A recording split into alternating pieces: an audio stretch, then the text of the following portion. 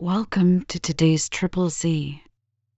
The Triple Z podcast is a daily program that you can use to help you fall asleep each night. Just turn down the volume, lay back, relax, and enjoy as you fall asleep. Today we are reading the first 3 chapters of the book The Professor's Experiment. Written by Margaret Wolfe Hungerford in 1895, this book is considered a science fiction novel for its time. Margaret was born in County Cork, Ireland on April 27, 1855. Her father was Canon Fitzjohn Stannis Hamilton, rector and vicar choral at St. Faunan's Cathedral in Rosscarbery. As a child, she enjoyed making up stories and won prizes for her writing at school. She was educated at Portarlington College. After reading these chapters, one was interested enough to finish the book, but the professor's experiment is never mentioned again after these chapters and instead follows the life of the mysterious girl.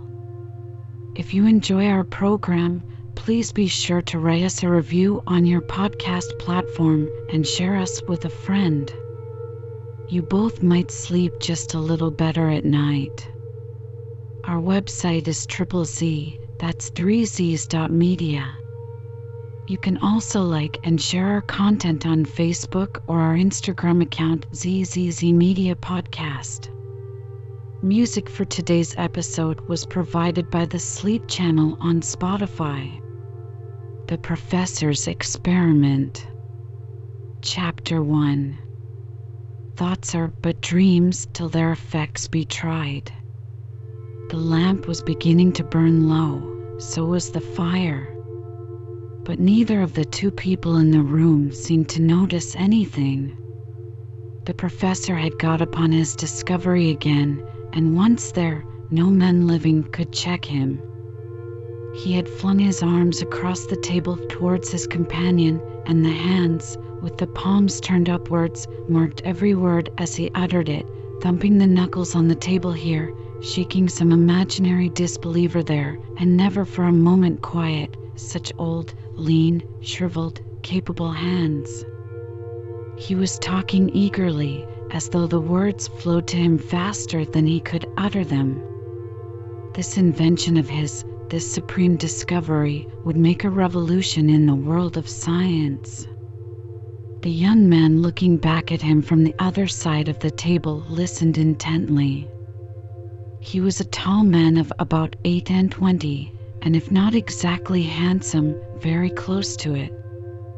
His eyes were dark and somewhat somber, and his mouth was thin-lipped, but kind, and suggestive of a nature that was just, beyond everything, if hardly sympathetic. It was a beautiful mouth, at all events, and as he was clean-shaven, one could see it as it was, without veiling of any kind. Perhaps the one profession of all others that most fully declares itself in the face of its sons is that of the law. A man who has been 5 years a barrister is seldom mistaken for anything else. Paul Wyndham was a barrister, and a rising one, a man who loved his profession for its own sake, and strove and fought to make a name in it, though no such struggle was needful for his existence, as from his cradle his lines had fallen to him in pleasant places. He was master of a good fortune, and heir to a title and 10,000 a year whenever it should please Providence to take his uncle, old Lord Shongarry, to an even more comfortable home than that which he enjoyed at present. The professor had been his tutor years ago, and the affection that existed between them in those far-off years had survived the changes of time and circumstance. The professor loved him, and him only on all this wide earth. Wyndham had never known a father. The professor came as near as any parent could, and in this new wild theory of the old man's he placed implicit faith. It sounded wild, no doubt, it was wild, but there was not in all Ireland a cleverer man than the professor, and who was to say but it might have some grand new meaning in it? "You are sure of it?" he said, looking at the professor with anxious but admiring eyes. Sure. I have gone into it. I have studied it for 20 years, I tell you. What, man, do you think I'd speak of it even to you, if I weren't sure? I tell ye, he grew agitated and intensely Irish here. It will shake the world. The phrase seemed to please him. He drew his arms off the table and lay back in his chair as if reveling in it, as if chewing the sweet cut of it in fancy. He saw in his mind a day when in that old college of his over there, only a few streets away, in Trinity College, he should rise and be greeted by his old chums and his new pupils, and the whole world of Dublin with cheers and acclamations. Nay, it would be more than that. There would be London and Vienna and Berlin. He put Berlin last because, perhaps, he longed most of all for its applause, but in these dreamings he came back always to old Trinity and found the greatest sweetness in the laurels to be gained there. There can't be a mistake, he went on, more now as if reasoning with himself than with his visitor, who was watching him and was growing a little uneasy at the pallor that was showing itself round his nose and mouth, a pallor he had noticed very often of late when the old man was unduly excited or interested. I have gone through it again and again. There is nothing new, of course, under the sun, and there can be little doubt but that it is an anesthetic known to the Indians of Southern America years ago, and the Peruvians.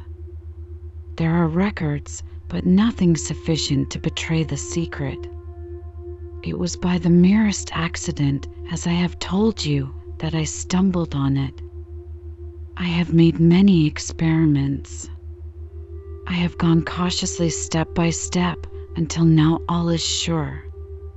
So much for 1 hour. So much for 6, so much for 24, so much. His voice rose almost to a scream, and he thumped his hand violently on the table. For 7 days, for 7 months. His voice broke off, and he sank back in his chair. The young man went quickly to a cupboard and poured out a glass of some white cordial. Thank you, said the professor, swallowing the nauseous mixture hurriedly, as though regretting the waste of time it took to drink it. Why talk any more tonight? Said the young man anxiously. I am going abroad in a few days, but I can come again to see you tomorrow. It is late. He glanced at the clock, which pointed to 10 minutes past 11. The movement he made in pointing pushed aside his overcoat and showed that he was in evening dress. He had evidently been dining out and had dropped in to see the professor, an old trick of his, on his way home. I must talk while I can, said the professor, smiling. The cordial, whatever it was, had revived him, and he sat up and looked again at his companion with eyes that were brilliant. As for this pain here, touching his side, it is nothing. What I want to say, Paul, is this. He bent towards Wyndham, and his lips quivered again with excitement. If I could send a human creature to sleep for 7 months, then why not for 7 years, forever? Wyndham looked at him incredulously. But the last time you were here, I had not quite perfected my discovery. But since then, some of my experiments have led me to think, to be absolutely certain, that life can be sustained, with all the appearance of death upon the subject, for a full week at all events. And when consciousness returns, the subject treated wakes to life again in exactly the same condition as when he or she fell asleep, without loss of brain or body power. 7 days. A long time. The young man smiled. You bring back old thoughts and dreams. Are you a second Friar Lawrence? Even he, though he could make the fair Juliet sleep till all believed her dead, could not prolong that unfortunate deception beyond a certain limit. and in this borrowed likeness of shrunk death, thou shalt continue 240 hours. Less than 2 days, and yet, thou conjurer, he slapped the professor's arm gaily, you would talk of keeping one in death's bonds for years. Aye, years. The professor looked back at him, and his eyes shone. Old age seemed to slip from him, and for the moment a transient youth was his again. This is but a beginning, a mere start, but if it succeeds, if life can be sustained by means of this drug alone for 7 days, why not for months and years? You forget one thing, said the young man. Who would care for it? Why should one care to lie asleep for years? Many, said the professor slowly. He ceased, and a strange gloom shadowed his face. His thoughts had evidently gone backward into a long dead past, a past that still lived. Have you no imagination? He said at last reproachfully. Think, boy, think. When affliction falls on one, when a grievous sorrow tears the heart, who would not wish for an oblivion that would be longer than a sleeping draught could give, and less pernicious than suicide? The same refusal in both cases to meet and face one's doom, said the young man. You would create a new generation of cowards. Pshaw! There will be cowards without me, said the professor. But here, again, take another case.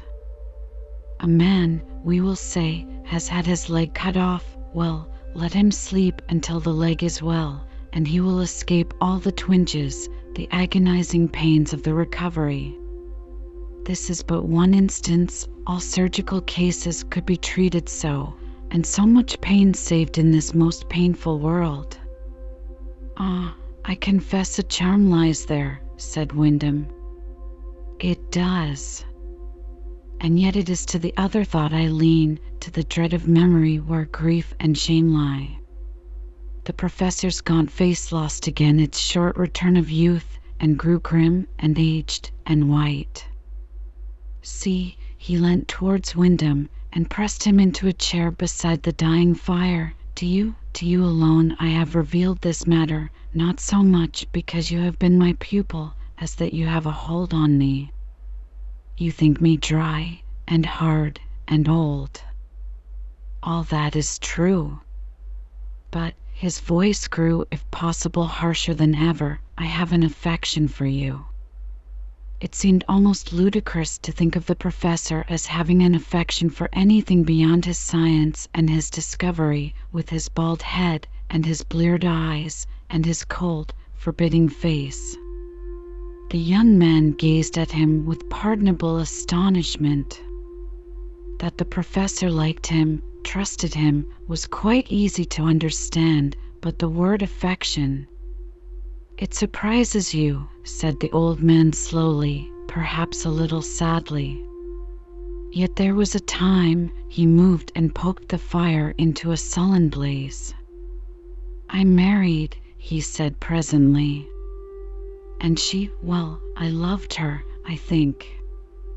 It seems hard to remember now, it is so long ago, but I believe I had a heart then, and it was hers. She died. He poked the fire again, and most of it fell into the grate. It was all cinders by this time, and the younger man shivered. It was well. Looking back upon it now, said the professor coldly, I am glad she died. She would have interfered with my studies. Her death left me free, but for that freedom I should never have found out this. He tapped some papers lying loosely on the table, 3 or 4 pages, no more, with only a line or 2 upon them, vague suggestions of the great discovery that was to shake the world, so vague as to be useless to anyone but himself.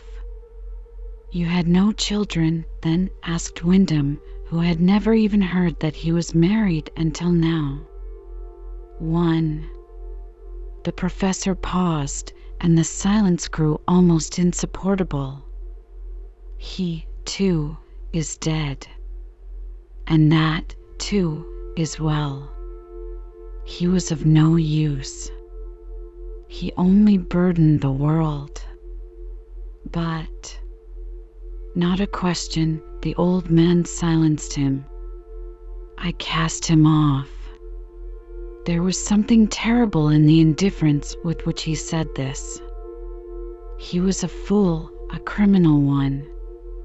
I heard later that he had married, no doubt as great a fool as himself.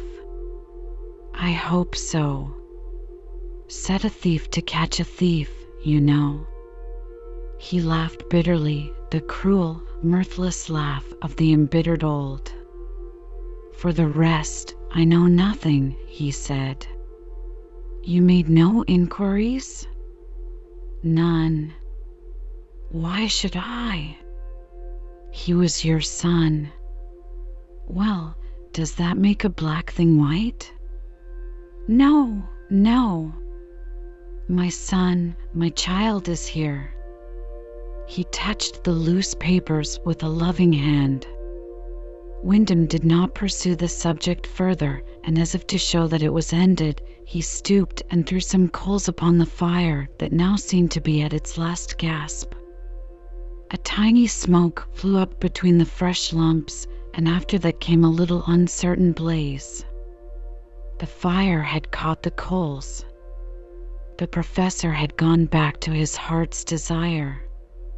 To see the blossom of my labor bear fruit, that is my soul, my last demand from life. I have so short a time to live that I would hasten the fulfillment of my hopes. You mean that I want to see the drug used on a human being. I have approached the matter with some of the authorities at Kilmainham with a view to getting a condemned criminal to experiment upon, but up to this I have been refused, and in such a presumptuous manner as leads me to fear I shall never receive a better answer. Surely a man respite for 7 days, as has been the case occasionally, might as well risk those 7 days in the cause of science. Wyndham shrugged his shoulders. I have never met that man, said he. But the professor did not hear him.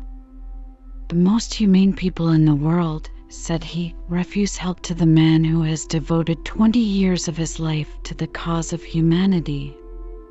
Such an anesthetic as mine would work a revolution in the world of medicine. As I have told you, a man might not only be unconscious whilst a limb was being lopped off, but might remain so until the wound was healed, and then, made free of pain and perfectly well, be able to take his part in the world again. It sounds like a fairy tale, said Wyndham, smiling. You have, I suppose, made many experiments? On animals, yes, and of late without a single failure, but on a human body, no. As yet no opportunity has been afforded me. Either jealousy or fear has stopped my march, which I feel would be a triumphal one were the road made clear. I tell you, I have addressed many leading men of science on the subject. I have asked them to be present. I would have everything above board, as you who know me can testify. I would have all men look on and bear witness to the splendor of my discovery. Here again the professor's strange deep eyes grew brilliant. Once again that queer flash of a youth long ago departed was his. I would have it shown to all the world in a blaze of light. But no man will take heed or listen.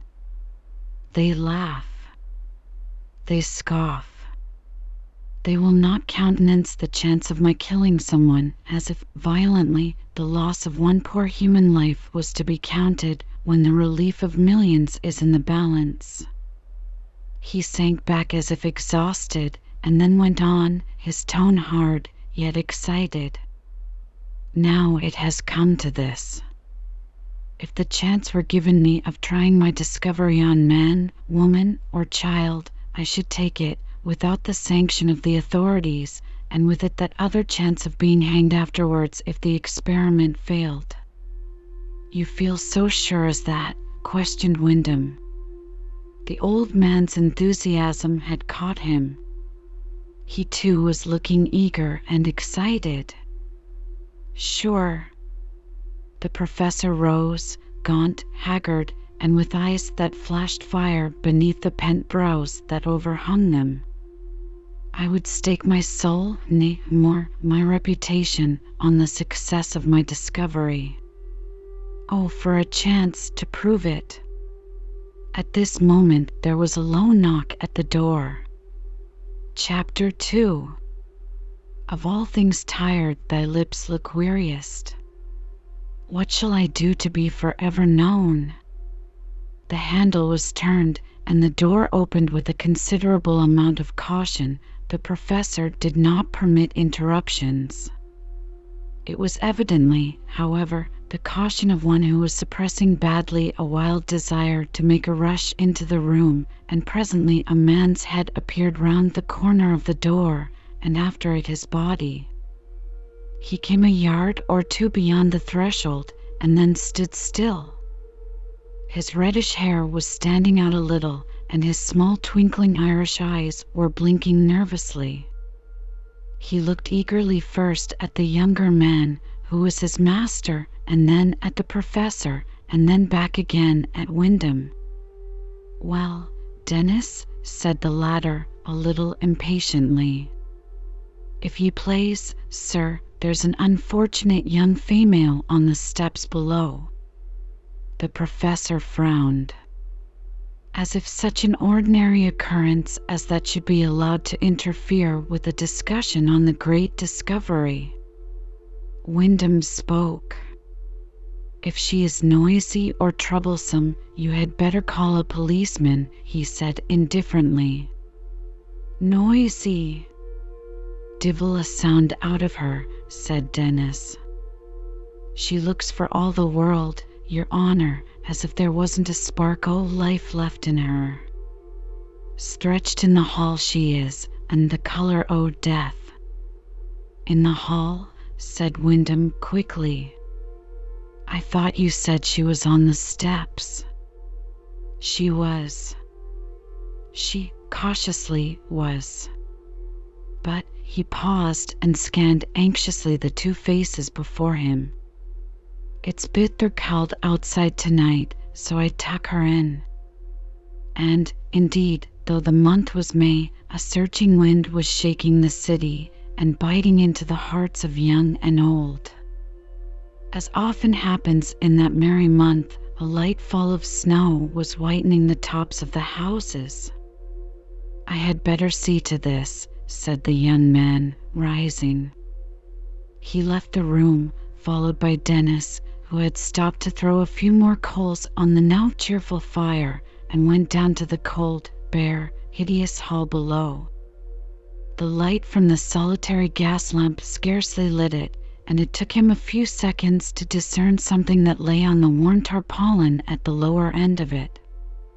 At last he made it out, and, stepping nearer, saw that it was the figure of a young and very slight girl. She was lying on the ground, her back supported against a chair, and Wyndham could see that Denis had folded an old coat of the professor's that usually hung on the hat stand, and placed it behind her head.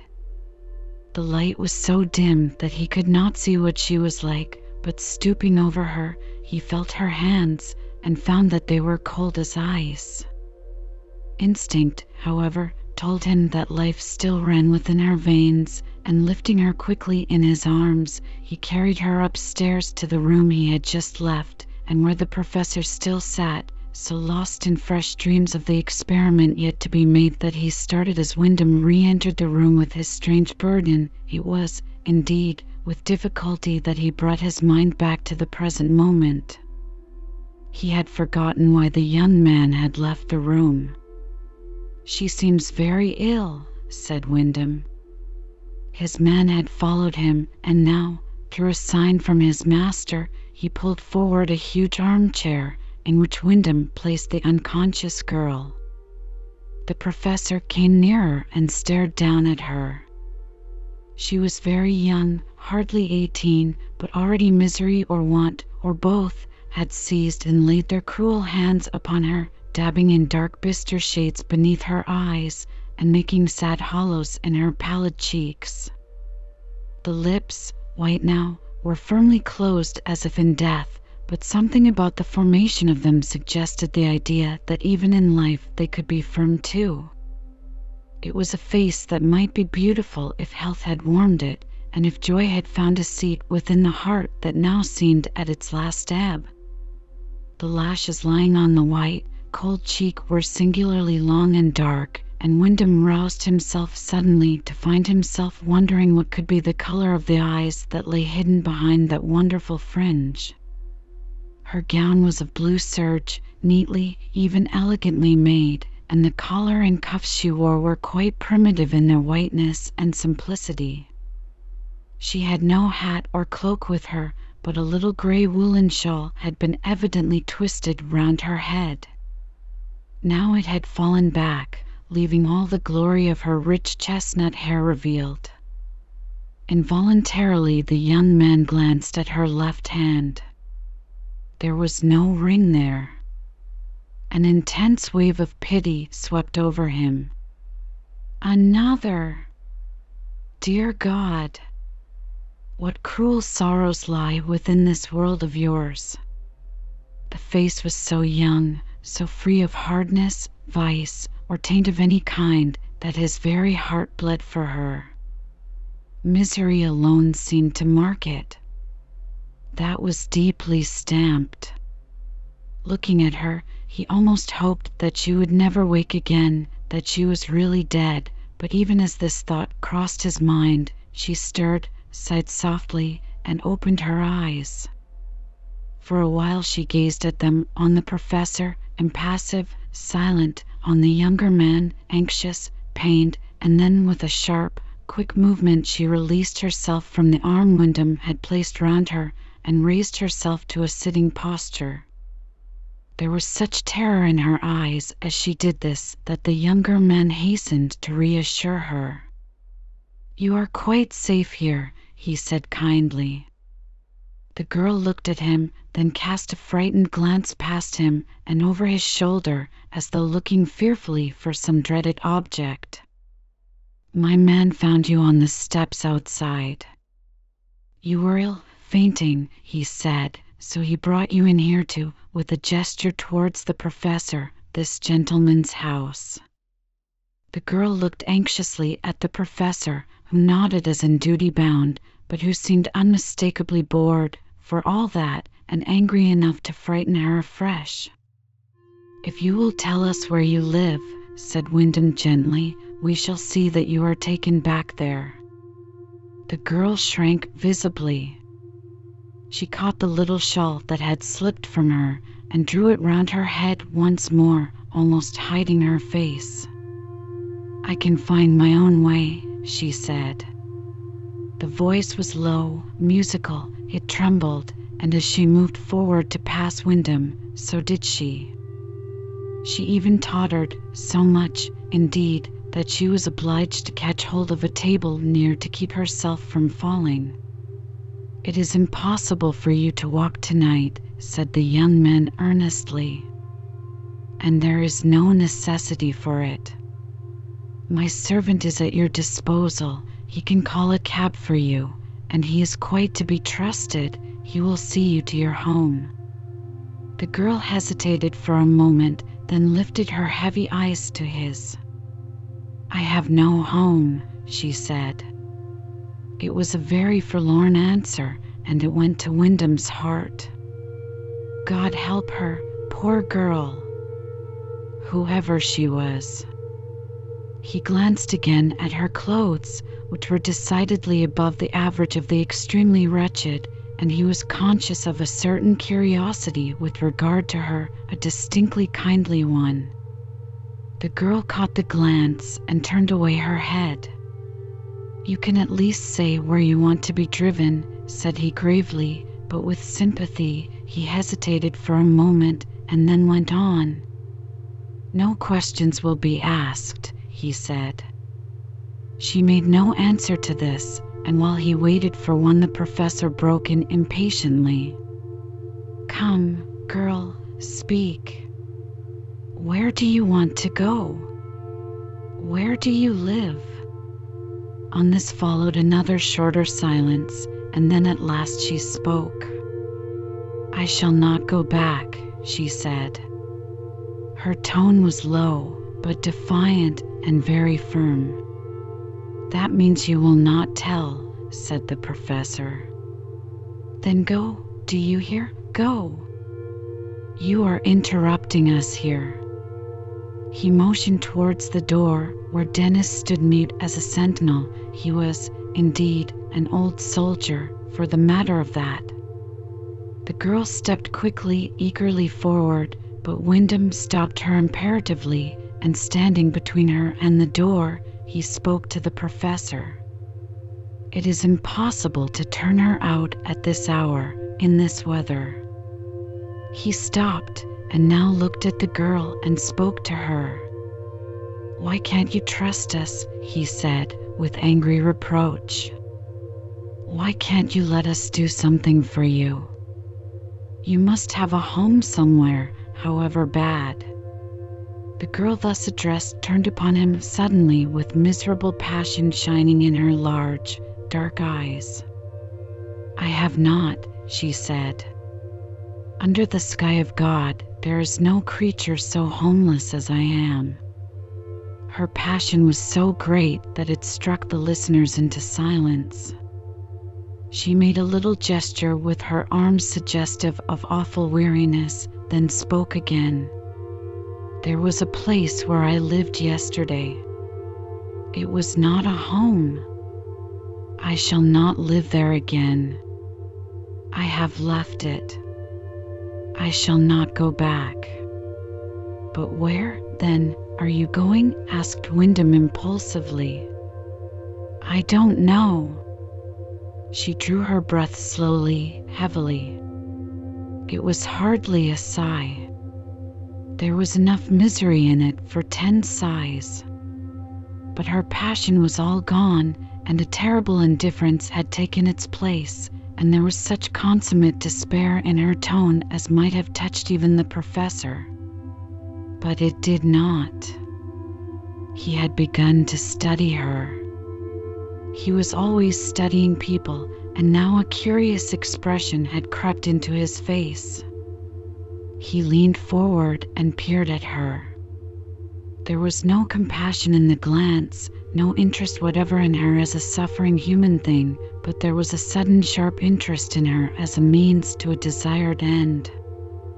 Thought was in his glance, and a wild longing that was fast growing to a hope. Have you no plans, then? Asked the young man. His tone was sad. He had looked into the depths of her dark eyes and found there no guile at all. None. She was silent a while, and then very slowly she raised her head, her brows contracted, and she looked past them both into vacancy. If she was communing with her own heart, the results were very sad. Despair itself gathered in her eyes. She turned presently and looked at Wyndham. I wish, said she, with a forlorn look, that I had the courage to die. It was unutterably sad, this young creature, with all her life before her, praying for courage to end it, craving for death in the midst of life, wishing she had the courage to escape from a world that had evidently given her but a sorry welcome. Wyndham looked round at the professor as if expecting him to join in his commiseration for this poor, unhappy child, but what he saw in the professor's face checked him. It startled him and stopped the tide of sympathy for a time, as great floods will for the moment always catch and carry with them the milder rushes of the rivers near. The professor's face was indeed a study. It was radiant, alight with a strange and sudden hope. His piercing eyes were fixed immovably upon the girl. They seemed to burn into her as though demanding and compelling an answering glance from hers. She obeyed the call. Slowly, languidly, she lifted her head. "So you would die?" said he. "Yes." The word fell listlessly from her lips, but she stared straight at him as she said it, and her young, unhappy face looked nearly as gray as the old, merciless one bending over it. "Then why live?" pursued he. "Death is easy." "No, it is hard," she said. "And I am afraid of pain." "If there were no pain, you would risk it, then?" She hesitated. His glance was now, indeed, so wild, so full of frantic eagerness, that it might readily have frightened one older in the world's ways. To Wyndham, waiting, watching, it occurred that the professor was like a spider creeping towards its prey. He shuddered. "Speak, girl, speak," said the professor. His agitation was intense and almost beyond control. Here to his hand was his chance. Was he to have it at last, or lose it forever? Wyndham could stand it no longer. He went quickly forward and, standing between the professor and the girl, took the former by the shoulders and pushed him gently backwards and out of hearing. "If this drug of yours possesses the life-giving properties you speak of," said he sternly, "why speak to her of death? Do you honestly believe in this experiment? Or do you fear it when you suggest this sort of suicide to her?" "I fear nothing," said the old man.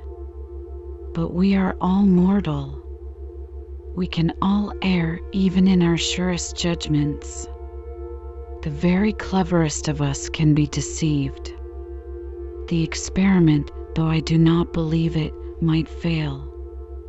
At the word fail, he roused. "It will not. It cannot," he cried with vehemence. "But in the meantime, I would give her her chance, too. She shall know the worst that may befall her." "Why not tell her all?" said the young man anxiously. He hesitated and colored faintly. "It would give her her chance perhaps in another world if your experiment failed. It would take from her, in part, the sin of deliberately destroying herself." The professor shrugged his shoulders. He thought it waste of time, this preparing for another world, another judge. "You think, then, that I should tell her?" "I do." "I think, too," said Wyndham strongly, "that if your experiment succeeds, you should consider yourself indebted to her forever." "I shall see to her future, of course." "If," said the young man gloomily, "anyone could see to the future of such a one as she is." The professor looked at him. "You are out of sorts tonight," he said. "Your natural instinct is deadened in you. That girl does not belong to the class of which you are thinking. Whatever has driven her to her present desperate state of mind, it is not impurity." "You think that?" Wyndham looked doubtful, but was still conscious of a faint wave of relief, and the professor, watching him, smiled, the tolerant smile of one who understands the cranks and follies of poor human nature. "If so," said Wyndham quickly, "she should surely not be subjected to this experiment at all." "She.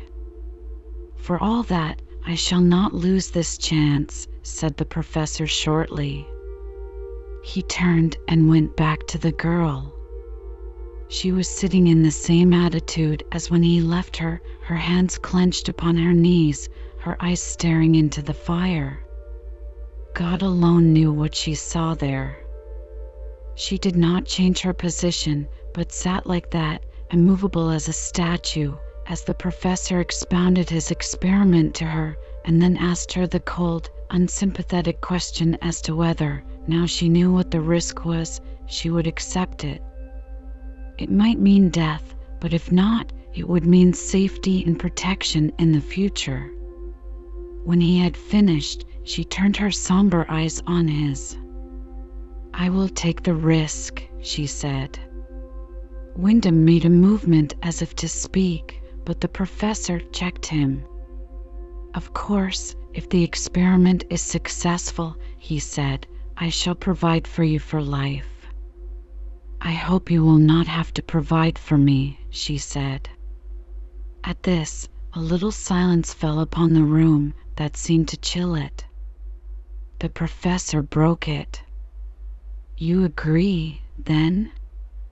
"I agree." She rose and held out her hand. "Give me the draft." Wyndham started, his voice vibrating with horror. "No, no," he cried. "She does not understand, and, to the professor, neither do you. If this thing fails, it will mean murder. Think, I entreat you, before it is too late to think. That girl," pointing to the young stranger, who was standing regarding him with a dull curiosity, "she is but a child. She cannot know her own mind. She ought not to be allowed to settle so stupendous a question. Look at her." His voice shook. Many a happier girl at her age would still be in her schoolroom. She is so young that, whatever her wrongs, her sorrows may be, she has still time before her to conquer or live them down. Professor, I implore you, do not go on with this." The professor rested a contemptuous glance on him for a moment, then swept it from him and addressed the girl. "You are willing?" he said. "Yes." She spoke quite firmly, but she was looking at Wyndham. It was a strange look, made up of surprise and some other feeling hardly defined. "She is not all," broke in Wyndham again, vehemently. "There is you to be considered, too. If this sleep of your making terminates fatally, have you considered the consequences to yourself?" The professor smiled. He pointed to the girl, who stood marble white beneath the dull gaslight. "Like her, I take the risk," he said. "I think I told you a little while ago that I would chance the hanging." His smile, a very unpleasant one, faded suddenly, and his manner grew brusque and arrogant. "There, enough," he said. "Stand aside, man. Do you think that now when at last my hour has come, I am likely to let it slip, though death itself lay before me? For God's sake, Professor, think yet a moment," said the younger man, holding him in his grasp. "She is young, so young. To take a life like that." "I am going to take no life," coldly. "I see now that you never had any faith in me at all." "I believe in you as no other man does," rejoined Wyndham hotly. "But surely at this supreme moment a doubt may be allowed me. If this thing were done openly in the eye of day, in sight of all men, it were well, but to try so deadly an experiment here at midnight, with no witnesses, as it were, great heavens! You must see the pitfall you are laying for yourself. If this experiment fails—" "It will not fail," said the professor coldly. In the meantime, he cast a scornful glance at him. "If you are afraid of being called as a witness, it is," pointing to the door, "still open to you to avoid such a disagreeability." Their eyes met. "I don't think I have deserved that," said the other proudly, and all at once in this queer hour both men felt that the tie that had bound them for years was stronger than they knew. "Stay, then," said the professor.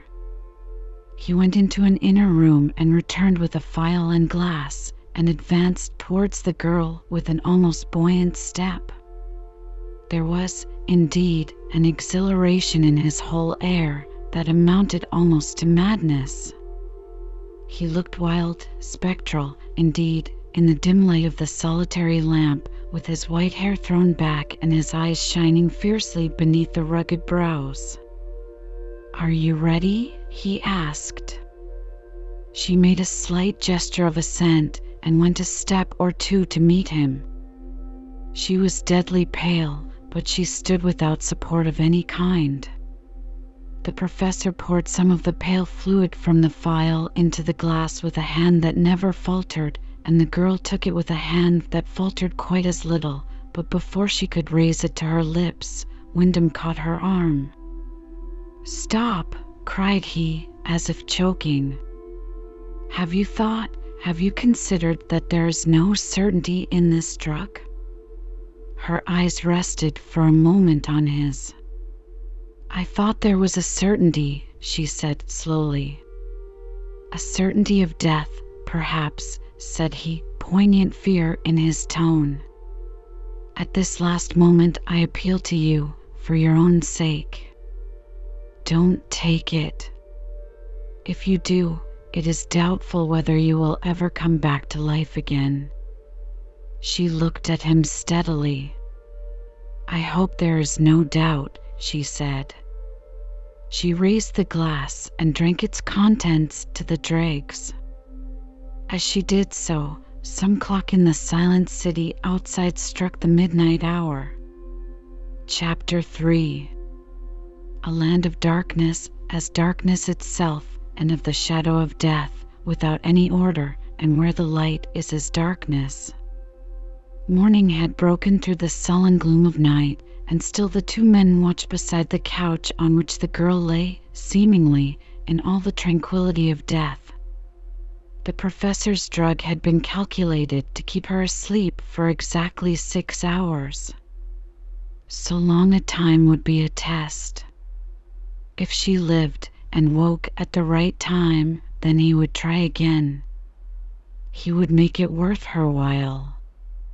For the younger man, during this anxious vigil, there had been passing lapses of memory that he, however, would have disdained to acknowledge as sleep, but with the old man there had been no question of oblivion, and now, as the vital moment drew near that should test the truth of the great discovery, even Wyndham grew abnormally wide awake, and with nervous heart-sinkings watched the pale, death-like face of the girl. Could it be unreal? Wyndham rose once and bent over her. No faintest breath came from her lips or nostrils. The whole face had taken the pinched, ashen appearance of one who had lain for a full day dead. The hands were waxen, and the forehead too. He shuddered and drew back. At that moment he told himself that she was dead, and that he had undoubtedly assisted at a form of murder. He turned to the professor, who was sitting watch in hand, counting the moments. He would have spoken, but the old man's grim face forbade him. He was waiting. At 12 o'clock the girl had sunk into a slumber so profound, so representative of death, that Wyndham had uttered an exclamation of despair, and had told himself she was indeed struck down by the destroyer, and now when 6 o'clock strikes she ought to rise from her strange slumbers if the professor's drug possessed the powerful properties attributed to it by its discoverer. As Wyndham stood watching the professor, a sound smote upon his ear. 1. Again the city clock was tolling the hour. The professor rose. His face was ghastly. 1, 2, 3, 4, 5, 6. 6. The professor bent down over the girl, and Wyndham went near to him, to be ready to help him when the moment came when the truth was made clear to him that his discovery had failed. Wyndham himself had long ago given up hope, but he feared for the old man, to whom his discovery had been more than life or love for over 20 years. The professor still stood peering into the calm face. 6, and no sign, no change. Already the sun's rays were beginning to peep sharply through the window. There was a slight stir in the street below. 6:30, and still the professor stood gazing on the quiet figure, as motionless as it. 7 o'clock, and still no movement. The face, now lovely in its calm, was as marble, and the limbs lay rigid, the fingers lightly locked. Death alone could look like that. 7:30. As the remorseless clock recorded the time, the professor suddenly threw up his arms. "She is dead," he said. "Oh, my God!" He reeled forward, and the young man caught him in his arms. He was almost insensible, and was gasping for breath. Wyndham carried him into an adjoining room and laid him on a bed, and, finding him cold, covered him with blankets. This, so far as it went, was well enough for the moment, but what was the next step to be? The old man lay gasping, and evidently there was but a short step between his state and that of his victim outside. Yet how to send for a doctor with that victim outside? To the professor, whose hours were numbered, it would mean little or nothing, but to him, Wyndham, it would mean, if not death, eternal disgrace. He drew a long breath and bent over the professor, who was now again sensible. "Shall I send for Marks or Druid?" he asked, naming two of the leading physicians in Dublin. The professor grasped his arm. His face grew frightful. No one," he gasped. "Are you mad? Do you think I would betray my failure to the world? To have them laugh, deride?" He fell back, gasping still, but menacing the young man with his eye.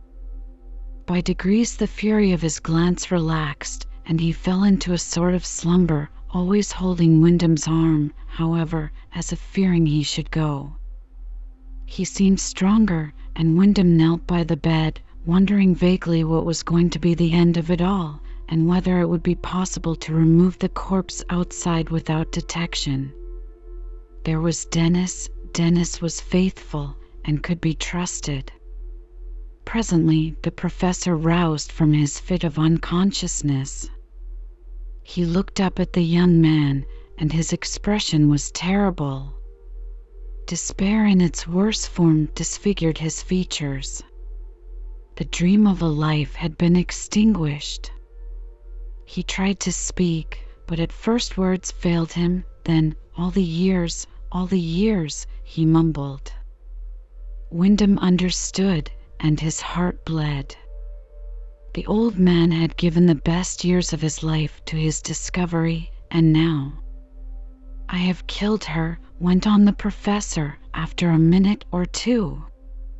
"Science has killed her," said Wyndham. "No, with my cursed pride of belief in myself, I have killed her," persisted the old man. "I would to God it were not so." He did not believe in anything but science, yet he appealed to the Creator occasionally, as some moderns still do to Jove. His lean fingers beat feebly on the blankets. A failure," he kept muttering, his eyes fixed on vacancy. "I go to my grave a failure. I set my soul on it. I believed in it, and it was not." He was rambling, but presently he sprang into a sitting posture, his eyes afire once more. "I believe in it still," he shouted. "Oh, for time, for life, to prove. Oh God, if there is a God, grant me a few more days." He fell into a violent fit of shivering, and Wyndham gently laid him back in his bed, and covered him again with the blankets, where he lay sullen, powerless. "Try not to think," implored the young man. Think, what else is left to me?" "Oh, Paul!" He stretched out his arm and caught Wyndham. "That it should be a failure after all. I wish—" He paused, and then went on, "I wish I had not tried it upon her. She was young. She was a pretty creature, too. She was like someone—" He broke off. "She was a mere waif and stray," said Wyndham, trying to harden his voice. "She was no waif or stray of the sort you mean," said the Professor. "Her face was not like that. There," pointing to the room outside, "go, look on her for yourself, and read the truth of what I say." "It is not necessary," said the young man, with a slight shudder. And again a silence fell between them. It was again broken by the Professor. "She was full of life," he said, "and I took it." "She wished you to take it," said Wyndham, who felt choking. Her blood seemed to lie heavily on him. Had he not seen, countenanced her murder? The Professor did not seem to hear him. His head had fallen forward, and he was muttering again. "She is dead," he whispered to himself. He made a vague but tragic gesture, and then, after a little while, "Dead," he said again. His head had sunk upon his breast. It was a strange scene. Here the Professor dying, out there the girl dead, and between them he, Paul Wyndham. What lay before him?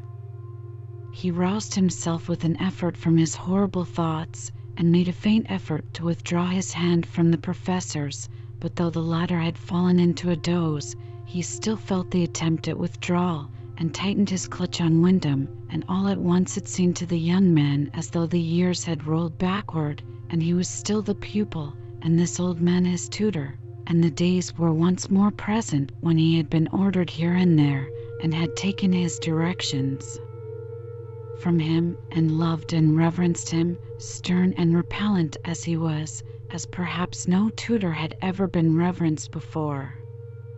After a little while the Professor's grasp relaxed, and Wyndham rose to his feet. A shrinking from entering the room beyond was combated by a wild desire to go there and look once again upon the slender form of the girl lying in death's sweet repose upon her couch.